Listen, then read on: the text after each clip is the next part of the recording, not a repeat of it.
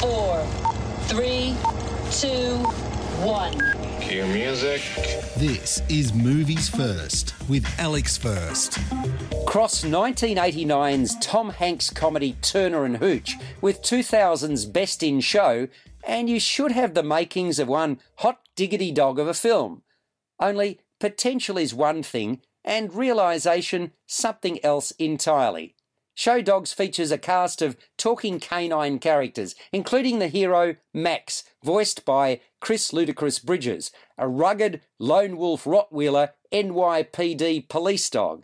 Max and his new mismatched human FBI partner Frank, Will Arnett, are investigating the kidnapping of a baby panda named Ling Li by an underground network of illegal animal traders.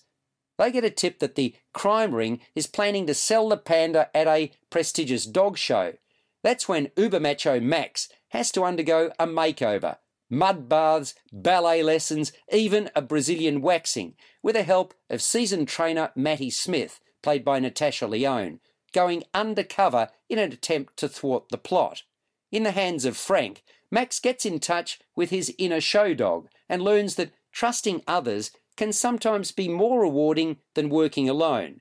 Max gets plenty of support along the way from an old French Papillon by the name of Philippe, voiced by Stanley Tucci, and Daisy, Jordan Sparks, an Australian shepherd, handled by Matty.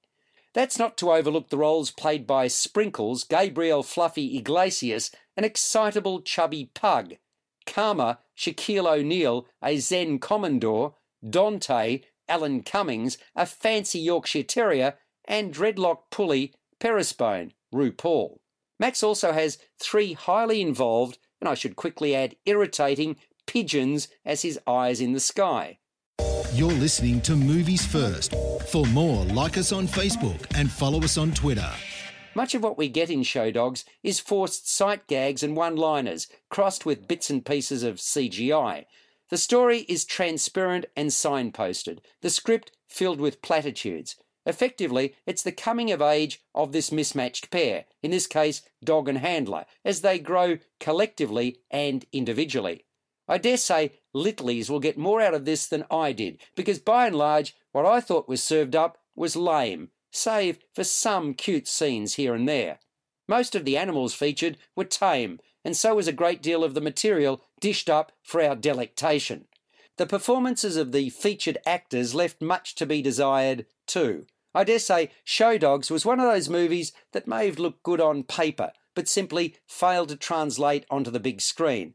I'm generally a sucker for dog pictures, but this one left me baying for blood, not barking for more.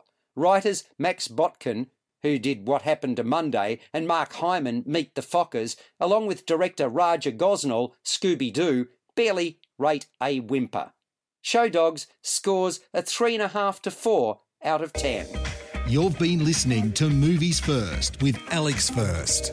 Subscribe to the full podcast at Audioboom, Stitcher and iTunes, or your favourite podcast distributor. This has been another quality podcast production from Bytes.com.